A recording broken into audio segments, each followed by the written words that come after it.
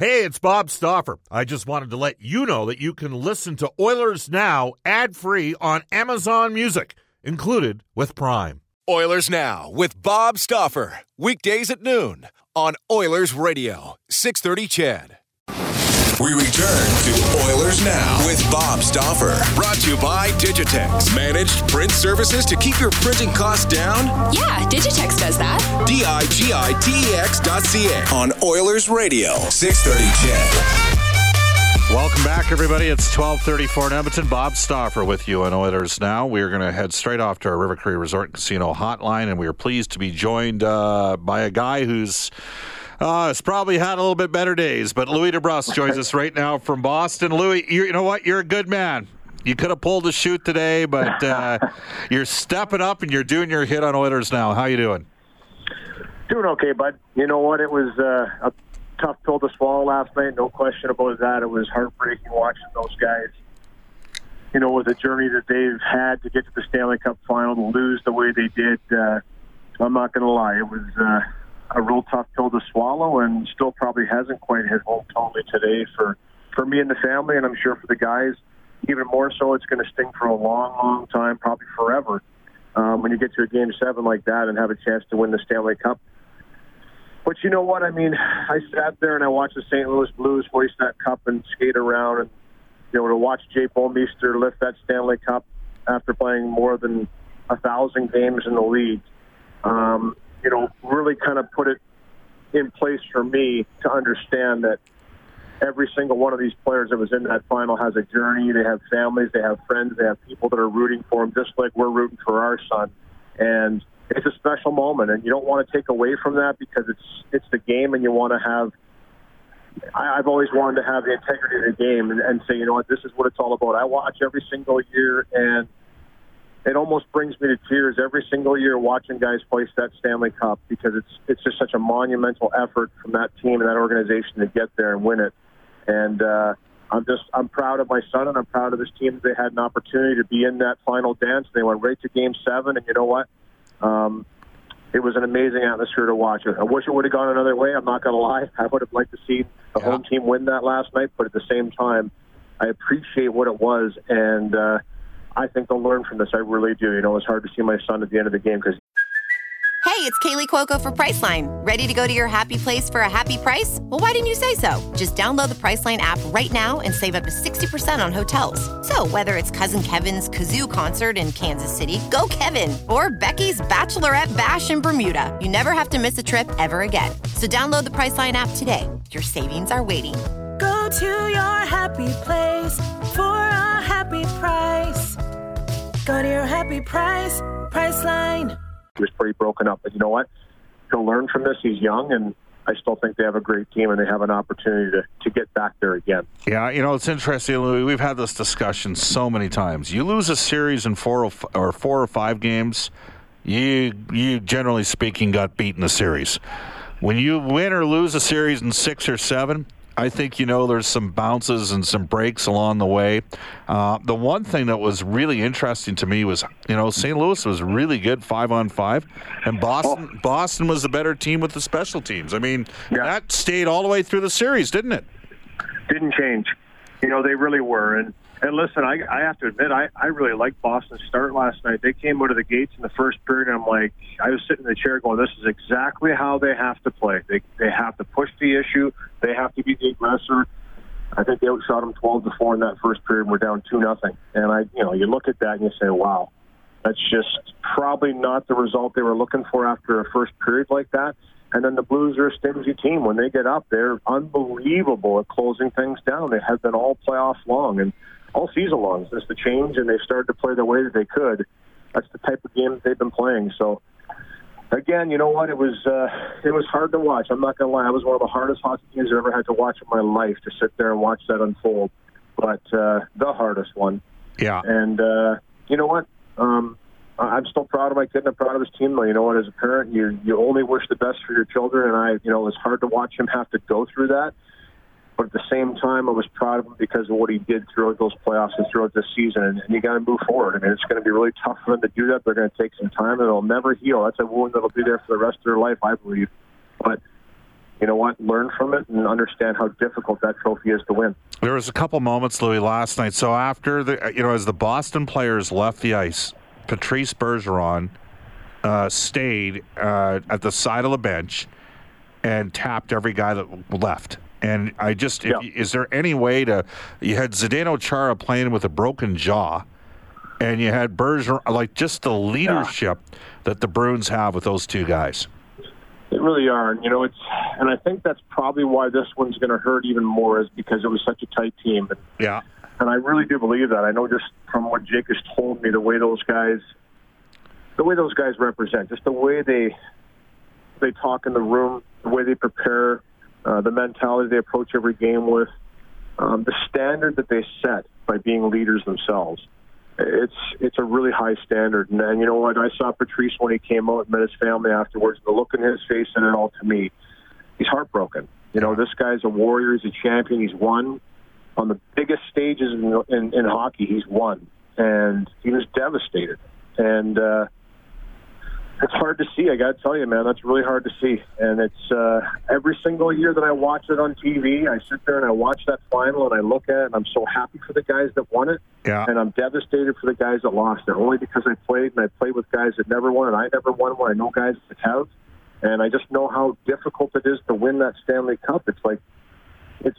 That's what everybody strives for. From a kid growing up playing hockey, this is what you want to do. And when you have that opportunity, it's right at your fingertips. It even stings more. But yeah, you know what? It's an amazing leadership group. I can't say enough about it, and I that's why I do believe, and I don't just say this, I do believe that this team's going to be better next year.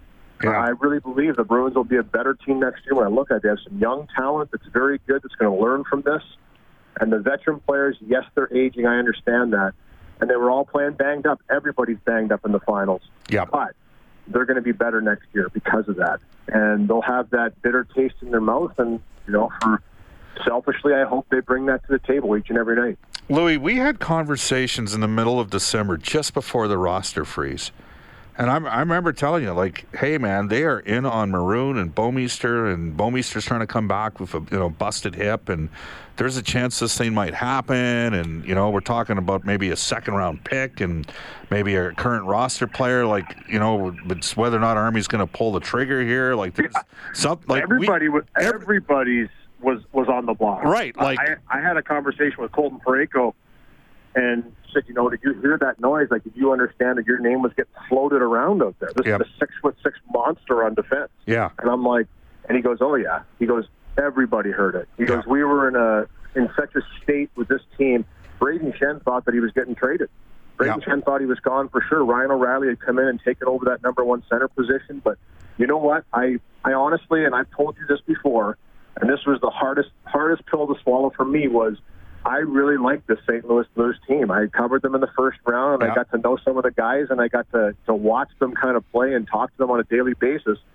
And they're just a great bunch of guys. So if it was any other team they were playing, I would have been rooting for the Blues, to be honest with you. But I didn't want them to beat the Bruins for sure. But you know what? Watching those guys skate around out there, give Doug Armstrong a lot of credit. He kept it intact. He kept it together. And I'll tell you what, it absolutely worked out for him because they have a great veteran core there. So they had a general manager that believed in their team, and it's a team he assembled. And he basically doubled down. He got lucky. I mean, they got lucky on Binnington. He wasn't even supposed to be the guy they called up. I mean, the guy was ready to, he was ready to cash his chips in and move on in his life because he wasn't getting any traction in that organization. Arguably, he could have won the Conn Smythe, too. Yes, if you were looking at the two Conn Smythes, it could have been O'Reilly or him, and I think O'Reilly edged him only because of Binnington's losses, in my opinion. Yeah. Because he lost he lost big a few times. So, that's just, the way he did, but he always responded. I mean, if they would have handed that trophy to Jordan Binnington, I would have had no problem with it. I was that guy was outstanding. Yeah. So, they got lucky with him, no question. But the point, the GM reinforced the belief in the team. Can you pick up, as a player, can you tell when management doesn't believe in your team? 100%. I think you understand when you start. Well, here's the thing. There's no question they were fragile when they made the coaching change. Yep. When there was talk about players being traded, that dressing room was fragile. That dressing room was in shambles because they had no idea who was going to be there from day to day and who they were going to move. There were some big names being moving in the trade. Jaden Schwartz, who's been players that any teams would love to have. Like, there was no question he could have found takers for those players. So he starts to open doors and he starts to knock on doors and look and see what can be done. And then eventually they come to decide to say, listen, let's just ride this out. That's a veteran team over there. I mean, I looked at that team, and you look at the guys that are in there. I mean, Ryan O'Reilly, who won the Conn Smythe Trophy, it's his 10th year in the league, and he had 13 playoff games before playing in these playoffs.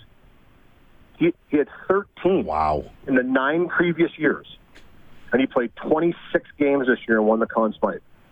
I mean, that to me, like, you got to take your hat off to a guy like that. It's hard. Like I said, personally, it's a tough pill to swallow. But from an analyst, when I look at that team, they had a ton of great guys in that room, and they were playing for one another. And what I think, getting back to your question, when a general manager doesn't believe in you, but when he decided not to pull the trigger on those deals and keep that team together, look what they did.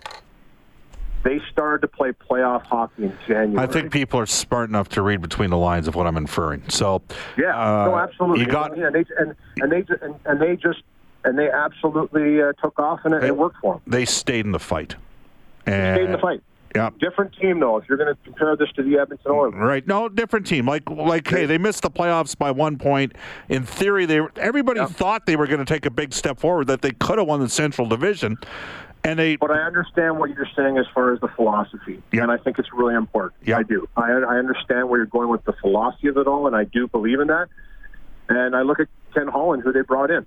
Yep. He kind of fits that philosophy, does it not? Four coaches, a guy that works with people and makes them better. 4 coaches, 22 years in Detroit for Ken Holland. We got to settle everything down. And God, you know what? Sometimes it ain't gonna go. You got to ride when it's going not so good. And the fans, and we ride the emotional scale on radio sports shows. Yep. That comes with the territory. But you can't run your teams that way. You've got to sit.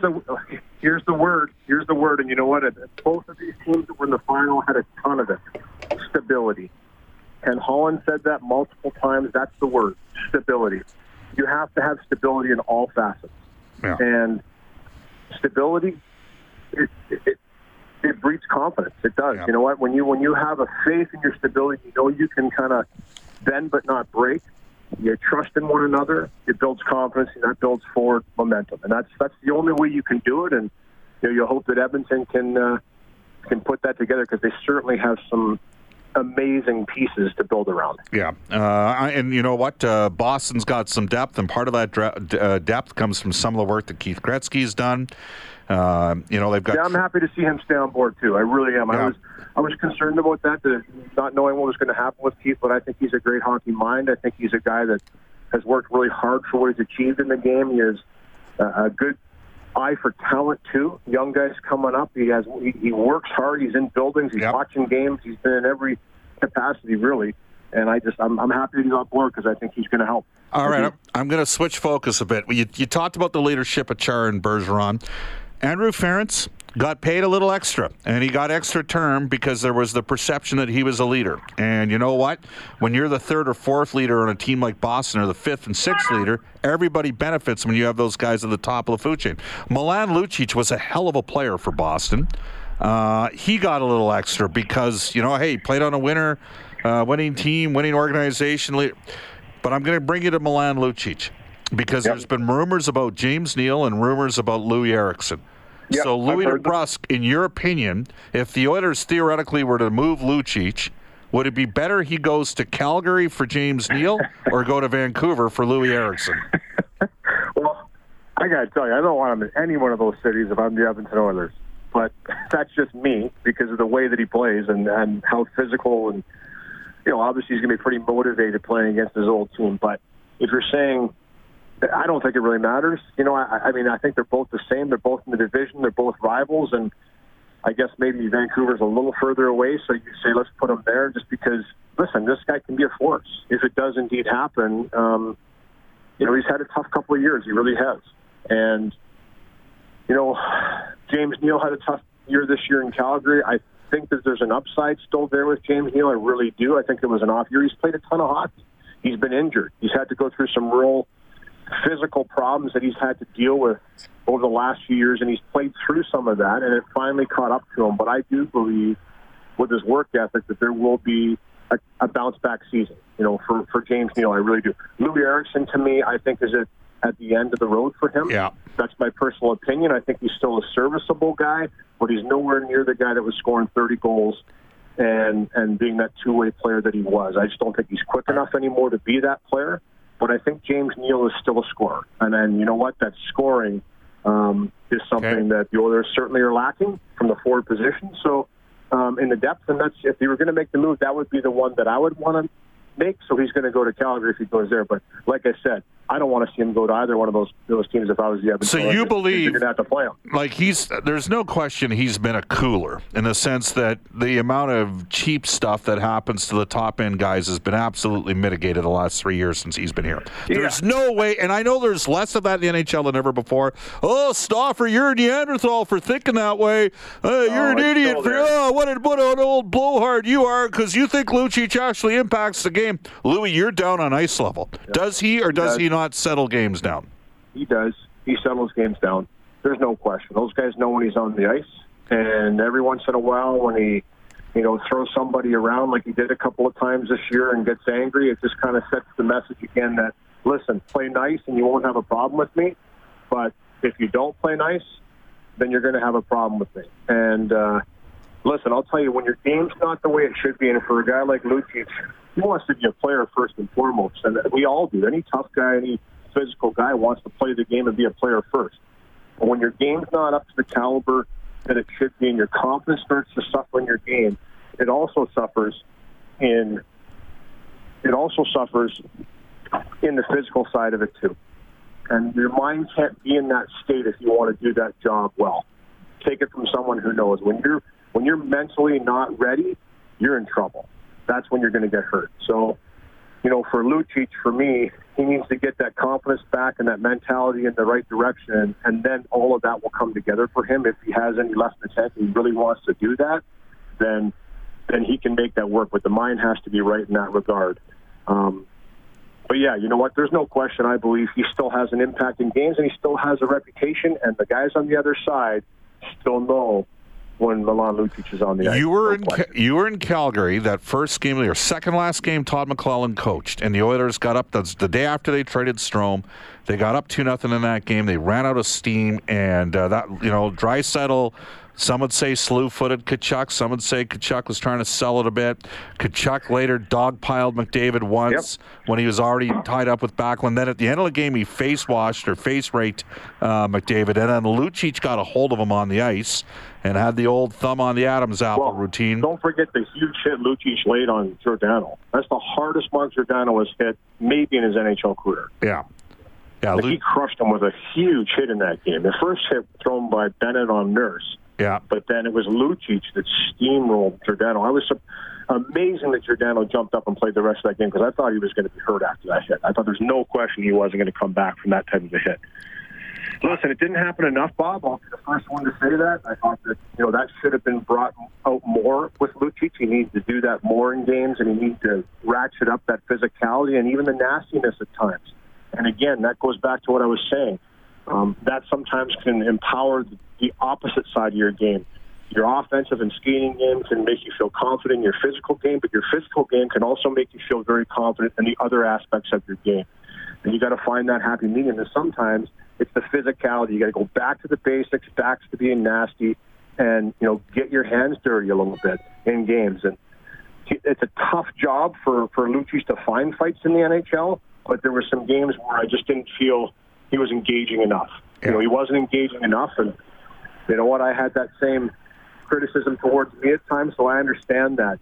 You have to take in and you have to find ways to be physically involved in games when you're a guy as big and strong as him, and you just can't go away quietly. And I think that can be a real impact in games. I don't know if he said anything. I just remember after he let up Tkachuk, and he said something on the ice to Tkachuk. I know that. I remember him skating off, and he just kind of stared at the Calgary bench.